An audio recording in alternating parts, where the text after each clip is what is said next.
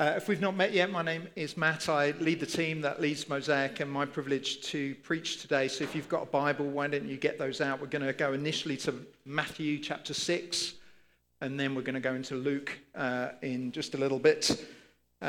Just to say, in the last few weeks, we've managed to buy some translation equipment, and so Anastasia is going to be translating into Ukrainian live.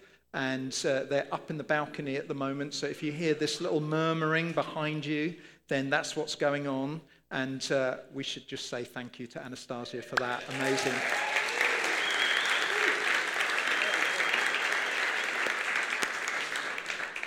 Wonderful. Well, imagine if Jesus, instead of me, was preaching today. It might be a little bit better than what you're going to get. But I wonder what he would talk about. Like what passage he would turn to, what he would see in our congregation that needs addressing. My guess is at some point, if we gave him long enough, I'm convinced that he would want to talk to us about generosity, giving and finances, because it was his number one topic for preaching. Half of the parables in the New Testament are about money and finance. Jesus refers to money 1 in every 10 verses in the Gospels. And he speaks about money 4 times more than faith and 4 times more than prayer.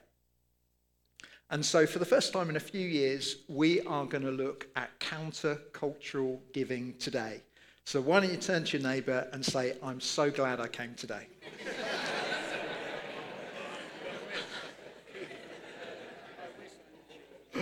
Now, you may ask, what does Jesus have to say about our money? And especially if you're not a Christian, you're just sort of on a bit of a journey of faith. What does Jesus, someone who lives 2,000 years ago, have to say about the way that we spend our money?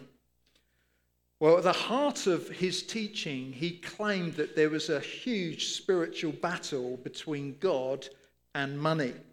And Jesus basically asks, who will you worship? Will you worship God or will you worship money? And the question is, why does he ask that question? Well, Matthew 6, verse 24, next verse. No one can serve 2 masters, says Jesus. Either you will hate the one and love the other, or you will be devoted to the one and despise the other. You cannot serve both God and money. So Jesus gets to the heart of the issue. He asks, what is more important in your life, God or money? And of course, like no one worships actual money. I mean, if you do, I mean, it's a bit weird, but we don't get the notes and the coins out and then sort of bow down to them. It's rather what the money can do in your life, what it promises you, what opportunities it gives you, what you can spend it on. And Jesus is saying your money serves you or you serve it. And that is profound. Francis Bacon, English philosopher from the 16th century, he said this: money is a great servant, but a poor master. And so as we start this series, I just want you to reflect in your hearts, is money going to be a servant or a master in your life? Because you can end up serving money or money serving you. I want you to imagine in your house or your flat or wherever it is that you live, you have a butler or a maid. And they do all the jobs around the house for you. They feed the cats. They clean the car, they make the dinner, they iron your clothes. Imagine how wonderful that would be. But you, when they're in your house, imagine you had no actual idea of what they did or where they were. You had no clue at any point what they were actually doing. You'd be a pretty poor master if that was the case. You see, money is that servant. And we should be the master who is in charge. We should know what our servants are up to. Is it doing good work? Is it coming and going as the master wishes? If not, then it's the servant that's the true master. See, God gives us this resource to use really wisely and generously as good stewards. And if you're a Christian here, we ultimately are here to serve God, and money is here to help us serve as we serve God. But many of us, I think, find probably unconsciously that it's often us that serve the money. So we're given 3 weeks to this subject. As we've always said, this is a heart issue. It's a discipleship issue. It's a theme that really will, I hope, expose how important is your stuff compared to God. And so it's going to ask this series a few questions. I've got them on the screen for you. It's going to ask, are you content enough in God for him to be more important than all the world tells you you should own or consume?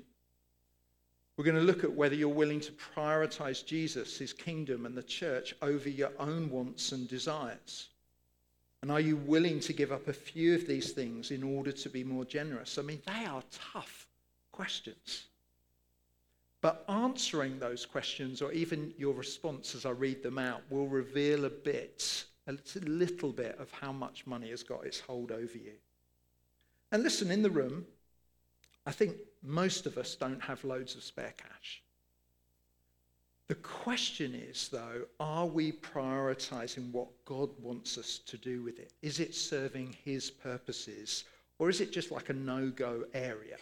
Like you're here today and you're like, you cannot speak into this area of my life. It's buttoned up, it's dialed down, and it's mine. Some of you have got pretty good incomes, like in terms of the UK average, which is about £26,000. You're actually way above that. But the reality is your outgoings are really high. And so my hope over the next 3 weeks is that some of your priorities are challenged. Because sometimes, I know we do this in our family, we can sort of assume things that we spend our money on first are sort of non-negotiables. And God gets, I guess, what's left. And usually there's not much left. And I guess if that's you, over these next few weeks, I just really want to ask and encourage you just to be keen to hear what God wants to say to you about that. For you not to treat it as locked down and immovable, but ready and open to what God wants to say. Some of you have very little. And so for you, every penny counts.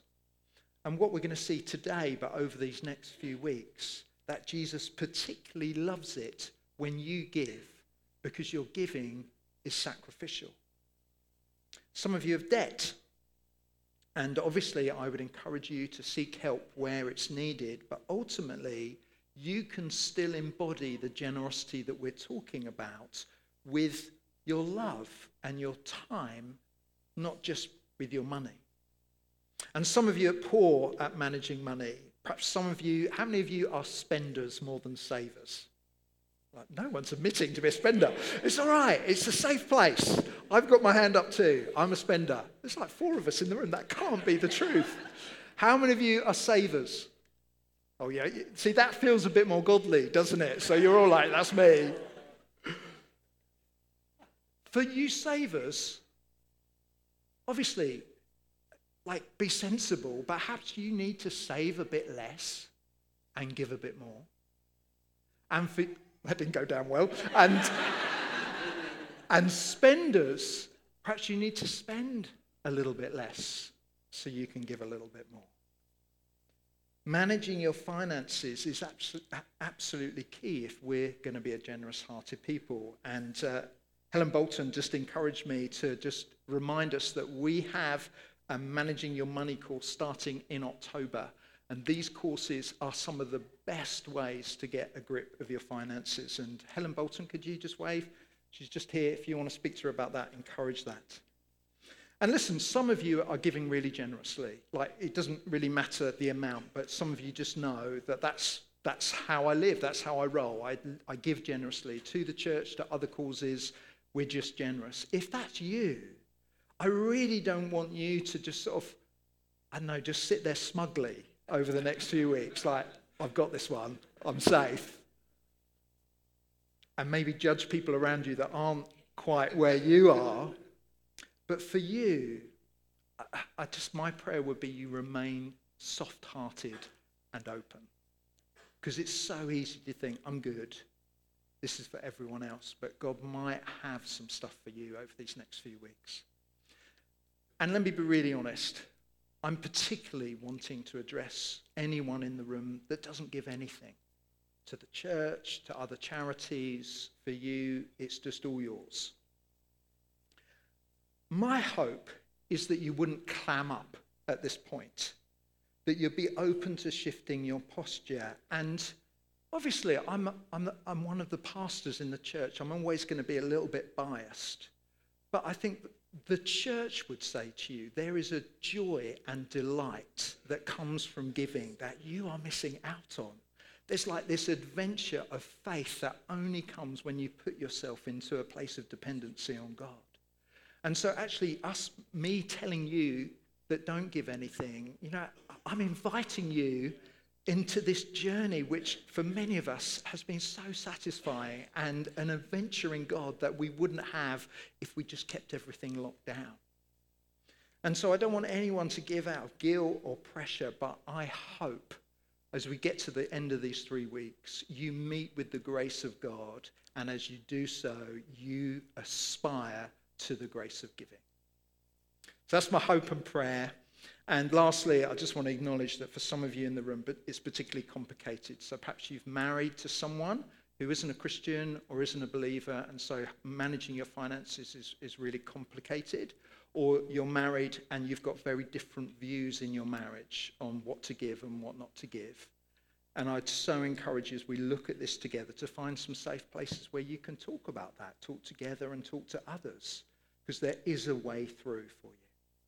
So to help, we're going to follow this all up in our mission groups, which are our small groups. Every week for the next 3 weeks, the mission group leaders have been given some notes and some questions to ask. They'll be arriving, I think, by the end of today for this coming week. And so for the next 3 weeks, we want every mission group just to spend their time looking at this together. I've got lots of people nervously like, what's going on? Tom will send that all out by the end of today, hopefully, yeah. So let's open our Bibles. Well done, everyone. We doing all right? Yeah, great. Let's open our Bibles. Luke 21, 1-4, and I've asked Peter to come up to read these verses to us. So let's welcome Peter up as he comes up.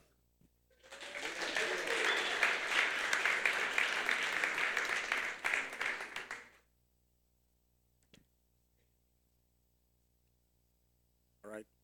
Luke 21, verses 1-4. As Jesus looked up, he saw the rich putting their gifts into the temple treasury. He also saw a poor widow put in 2 very small copper coins. Truly I tell you, he said, this poor widow has put in more than all the others.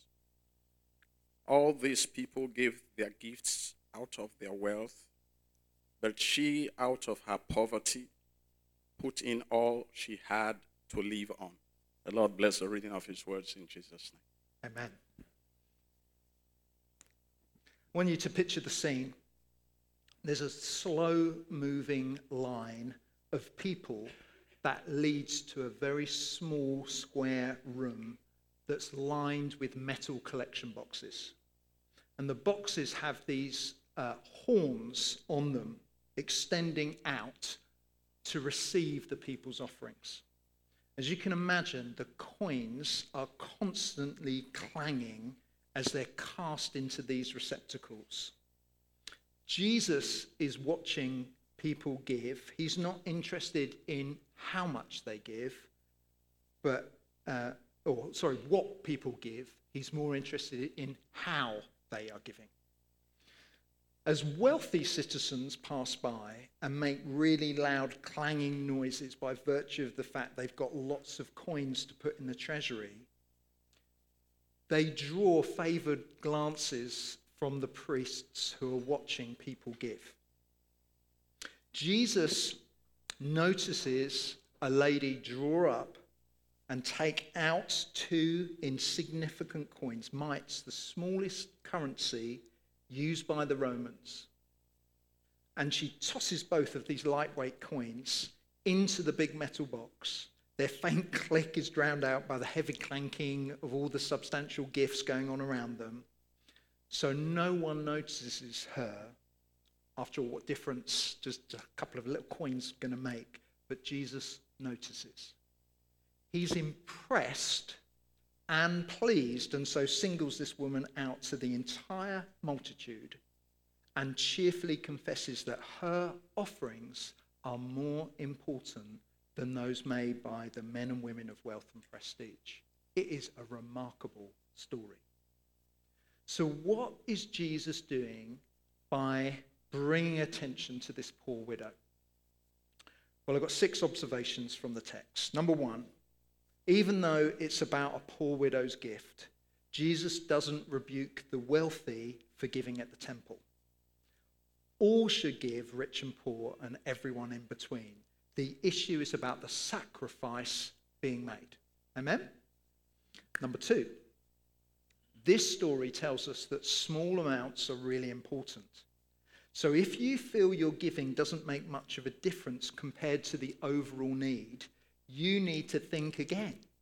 Jesus saw the 2 widows' coins and said she had put in more than anyone else.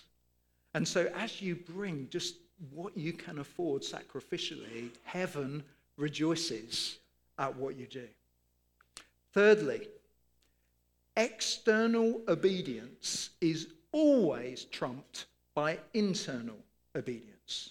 So you may look good to everyone, but Jesus knows what's really happening on the inside and what the giving really costs. So let me just make sense of that. If you're a family that earns £50,000, joint salaries, you may not feel the impact of £1,000 gift to someone or something as much as a low-earning single or married couple that have made huge sacrifices to give £50. But you see, on the outside, the £1,000 looks like the dramatic big gift. But God looks at the heart. That's such good news.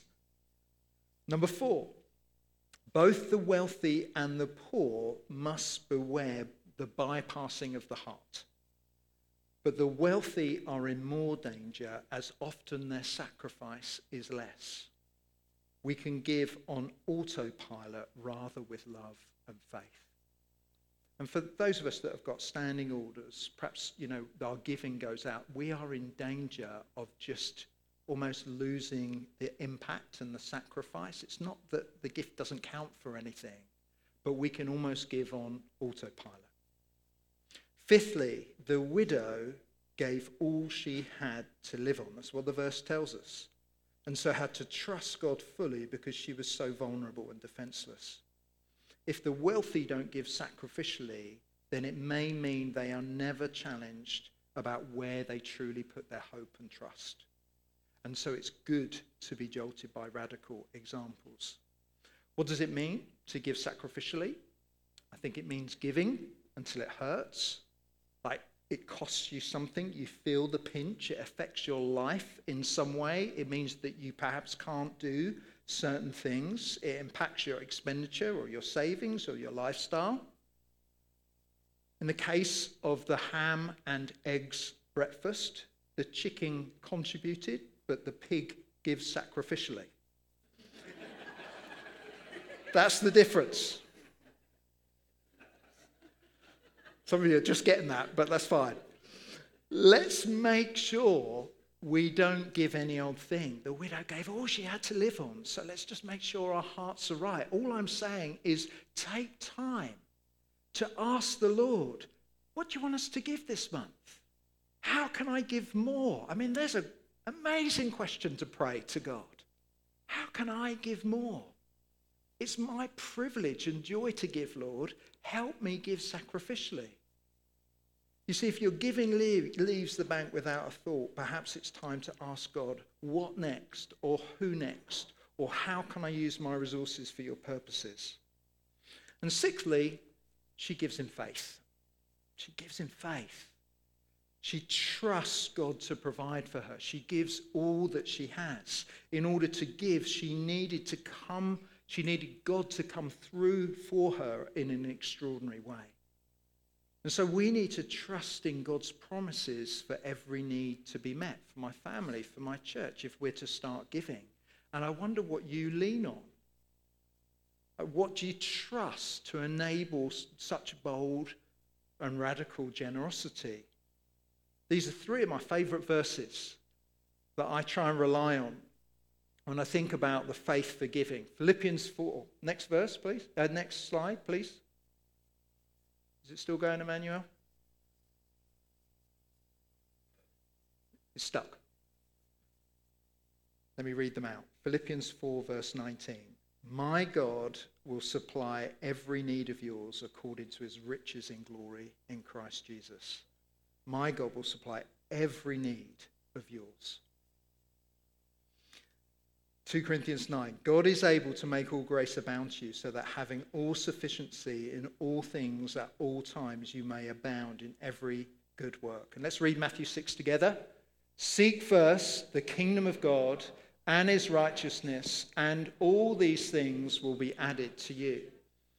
And our experience as a family, as a married couple, and many others we know of in this church, is again and again, God comes good when we take baby steps of faith.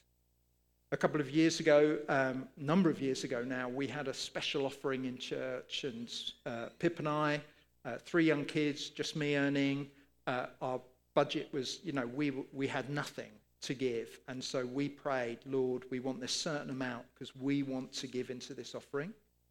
And we prayed, and literally a day before the offering, the money came in.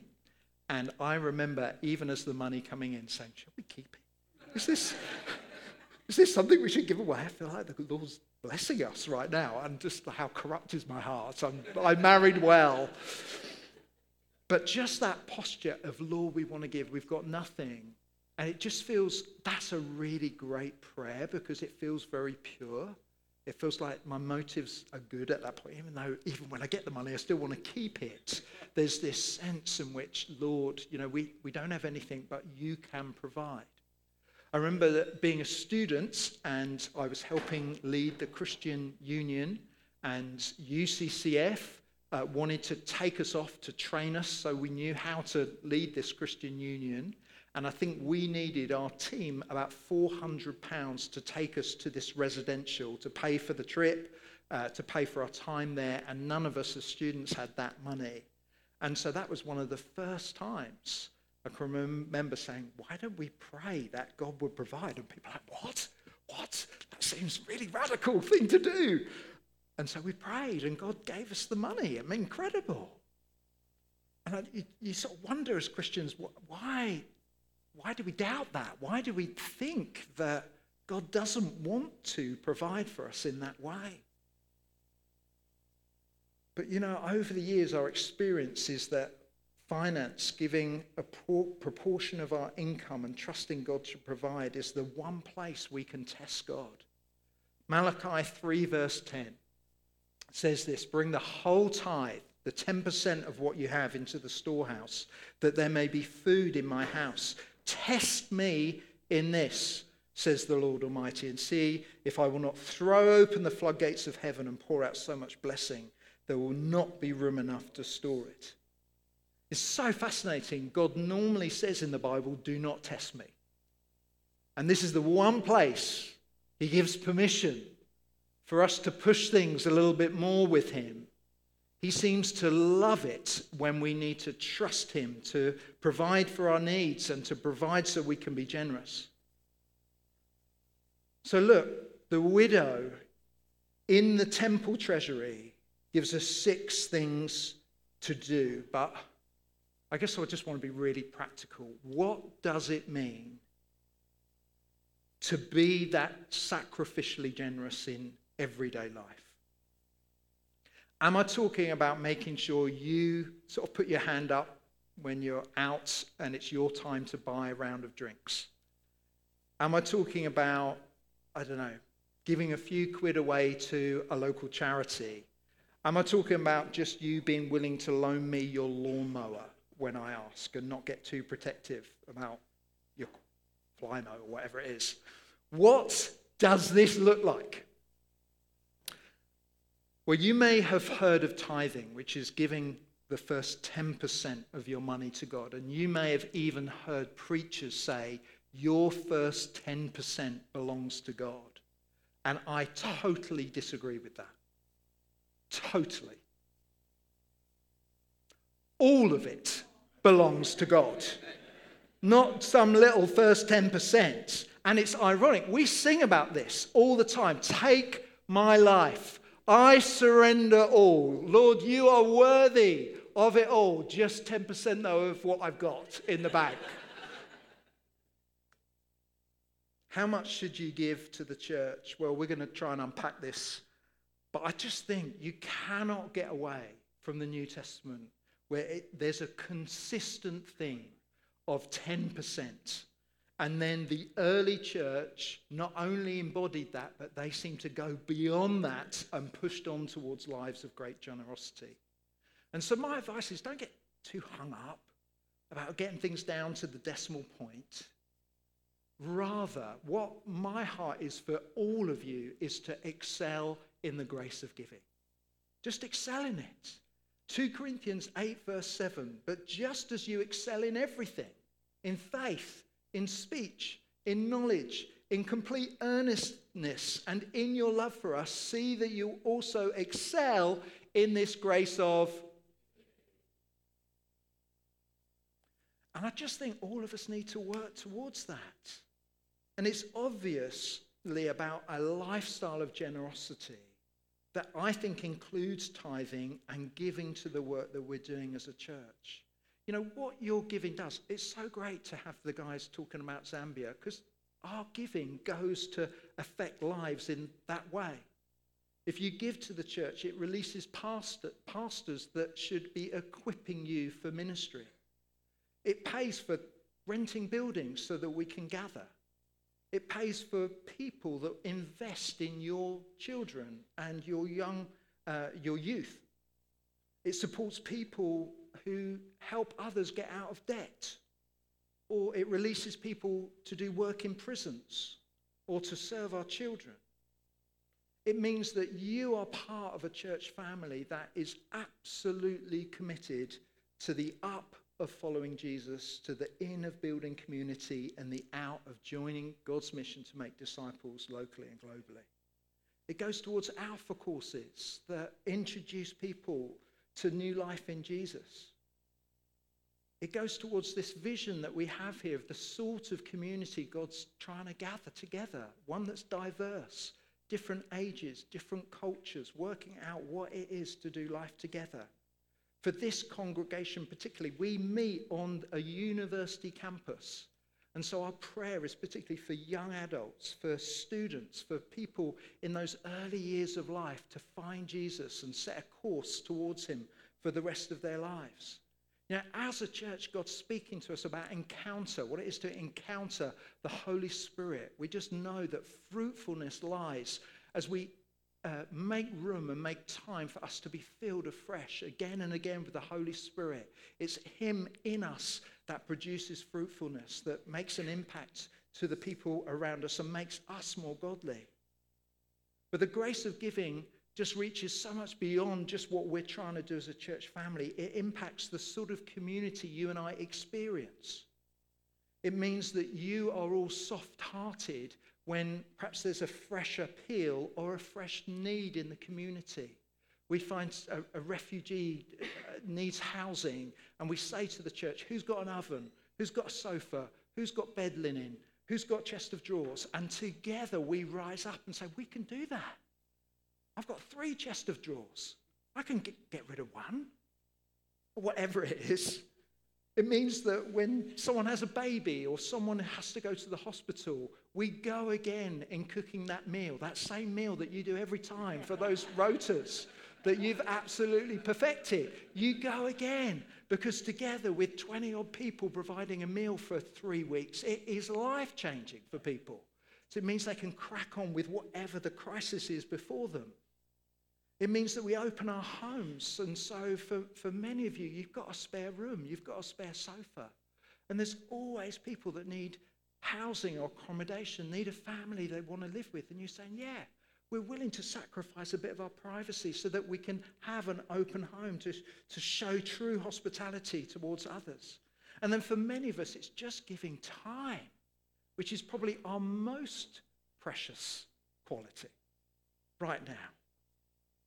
You give time to those that need it. So listen, I've gone on long enough. To finish, I wanted you to hear a real life story of someone that's gone on that journey from just sort of, I guess, attending Mosaic to experiencing God transform their hearts so that they're stepping towards giving. So Adam Sewell, why don't you come down? Let's give Adam a huge round of applause.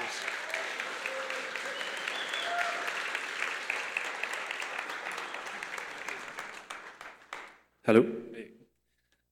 Is anybody else thinking about a ham sandwich, or is it just me? But yeah, it's great to see you all, morning church. So I'm just going to talk to you briefly for a little bit about my journey, basically through giving and sort of obedience to that. So a little bit about me. I grew up in a Christian home, and so giving and sort of generosity has just sort of been baked into the pie a little bit in terms of time or resources. But while I love my parents, one of the problems that they didn't do was financial education. So understanding what you do with money, how does it work, why is it good to tithe, why is it good to give, that was something that they just sort of fell down on a little bit. And so as a result, you kind of have to look for it yourself. But what that meant was, instead of me going, maybe I should look at the Bible, I went, let's look on YouTube and other videos that will tell you about investments and tell you about this, and this. And none of them were from a biblical point of view. And so what they tell you is, save your money, don't spend it, save it on what you want, spend it on what you want. It's all about that. It's all about control. Don't give it away.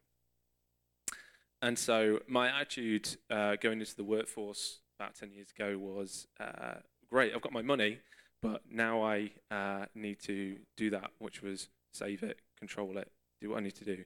And tithing or giving in that kind of way never really came into it. And over time, that became ingrained and became something that was just the norm. And as time went on, that goes up. And so when there's a giving appeal, I'd maybe give, but realistically not. I go, I've had a bit of a weird month, so maybe I won't give today. Or, I could give a fiver, but maybe I won't give a fiver. And so before we knew it, it becomes a hardening area. And actually, it was an area where whenever I was challenged on it, I would just say, no, we're just going to not deal with that. We're going to go somewhere else. Or, let's spend our money on this. And that means that we don't really have any money to give. So most of my life, I've worked low-income jobs. And as a result of that, I thought, well, I don't really have the money to give. Anybody else can relate? And being in a position there where that becomes ingrained as well, where, once I get a job that earns this kind of cash, that's when I'll give, because that's when I can afford to do it, because the things I'm buying at the moment are things I really need. And as I'm standing here now, you realize that a lot of things that you have don't really need. And one of the reasons for that is that it's led into this becoming an ingrained thing of, I'm always on these low-income jobs and have been for most of my sort of working career. And so that becomes a thing of, once I get there, I'll do that. But I'm not there yet, so I'm not going to do that right now. And the change has really happened in the past few years. Always been brought up in a Christian home, as I said, and that's always been a part of my faith and living that out. But as I got into my 30s, it was something that I thought was something that started to make a bit more sense, but also was starting to become challenged more as I looked around the world and what was going on, and trends and forces come in terms of your worldview and how you live and how you act. And the main thing was that I was saying, God, I really want to go deeper with my faith. I really want to be in a position where you are Lord, but not over finances. And so this became a situation where realistically I had to put my money where my mouth was. because ultimately, if I'm going to do this, and I'm going to believe that God is sovereign, it doesn't just mean he's sovereign over careers or children or anything else. It's everything in my life. And that became a real challenge over the past few years, as it's been a tough year in terms of jobs. I've had 4 jobs in less than 12 months. It's been a real test in terms of faith for God's provision. And I just want to point out that throughout all of my life, I've never been in a position where God has not met that need. So it's always been a situation where I've always had food in the fridge, I've always had money to pay rent, and I've always had money to pay my bills. But there's been times where you go, this is getting a bit tight, what's going on? And over these past 2 years, it's been a real gentle correction of God changing my heart on this issue and being in a position where that becomes, especially over this last year, where you're thinking, God, I really need you to come through because I really don't have very much, and payday is not giving me what I need to pay for all of the things that I actually need rather than want. And so it's been a situation where I've been felt very challenged to do that in my recent situation. So I'm starting a university course in 2 weeks' time. But until then, as part of having these 4 jobs in this year, it's been very tumultuous in terms of those finances.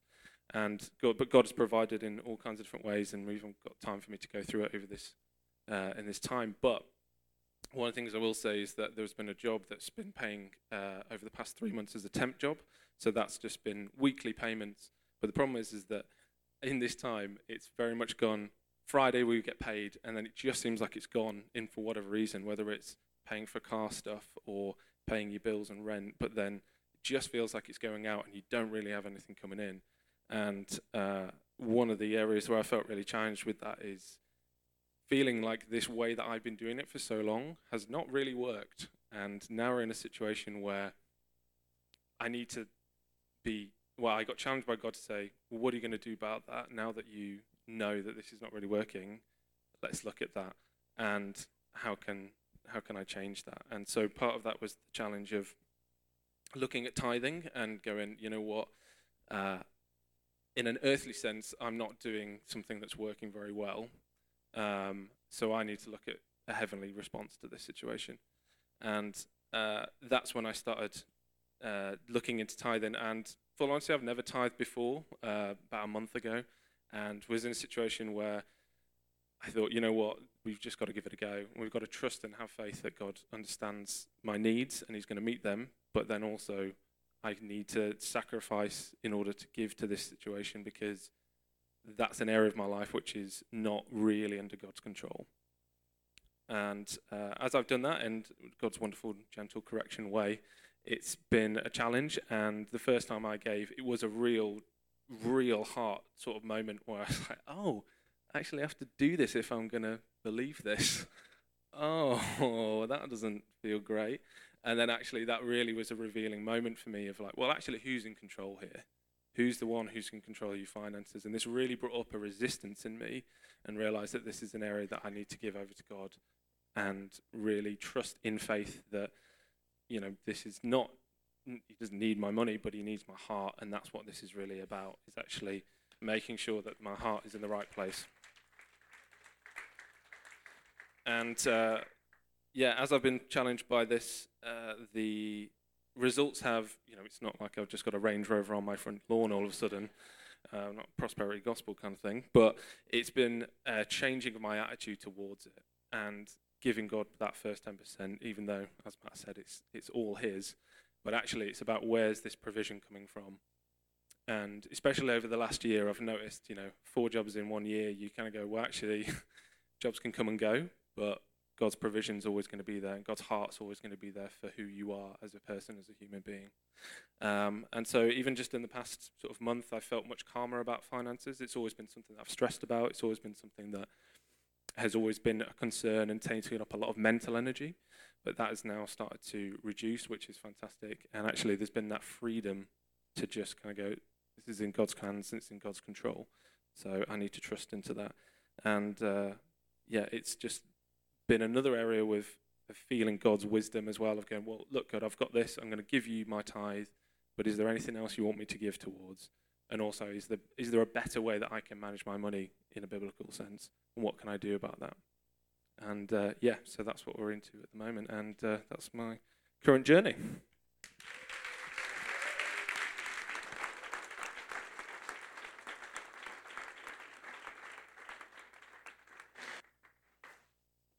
Okay, so we're going to come into a landing here. So can we just have, Emmanuel, the next verse on there? I just want to ask, how on earth are we going to do this? How on earth are we going to be people that sort of embody some of the generosity and embark in some of the journey that Adam's just been sharing? I just want to read this verse. So this is just carrying on from the grace of giving. I'm not commanding you, but I want to test the sincerity of your love by comparing it with the earnestness of others. For you know the grace of our Lord Jesus Christ, that though he was rich, yet for your sakes he became poor, so that through his poverty we might become rich. Jesus faced the onslaught of greed and sin and idolatry. He lived the perfect life. He's broken the power of greed. And at the cross, he takes the punishment that we deserved. And by trusting in him, his victory becomes our victory. Freedom from the pull of materialism and money is available as we put our trust and hope in Jesus. Amen? Amen. Do you want to stand? I'm going to pray, and then Hannah's going to lead us in worship. Heavenly Father, do pray that just for everyone in the room, as they hear this talk on giving and generosity in different ways, that more than anything, they would know you, King Jesus, inviting them deeper into trust and relationship with you. Thank you. A bit like Adam said, that the giving is just a way for God to have access to his heart. And so, God, we pray that we would be very open-handed at this point, that we wouldn't be guarded, and that we would come to you, King Jesus, and say, it's all yours. Everything I have is a blessing from you. Help me to use my resources in a way that blesses you, blesses others. In Jesus' name, amen.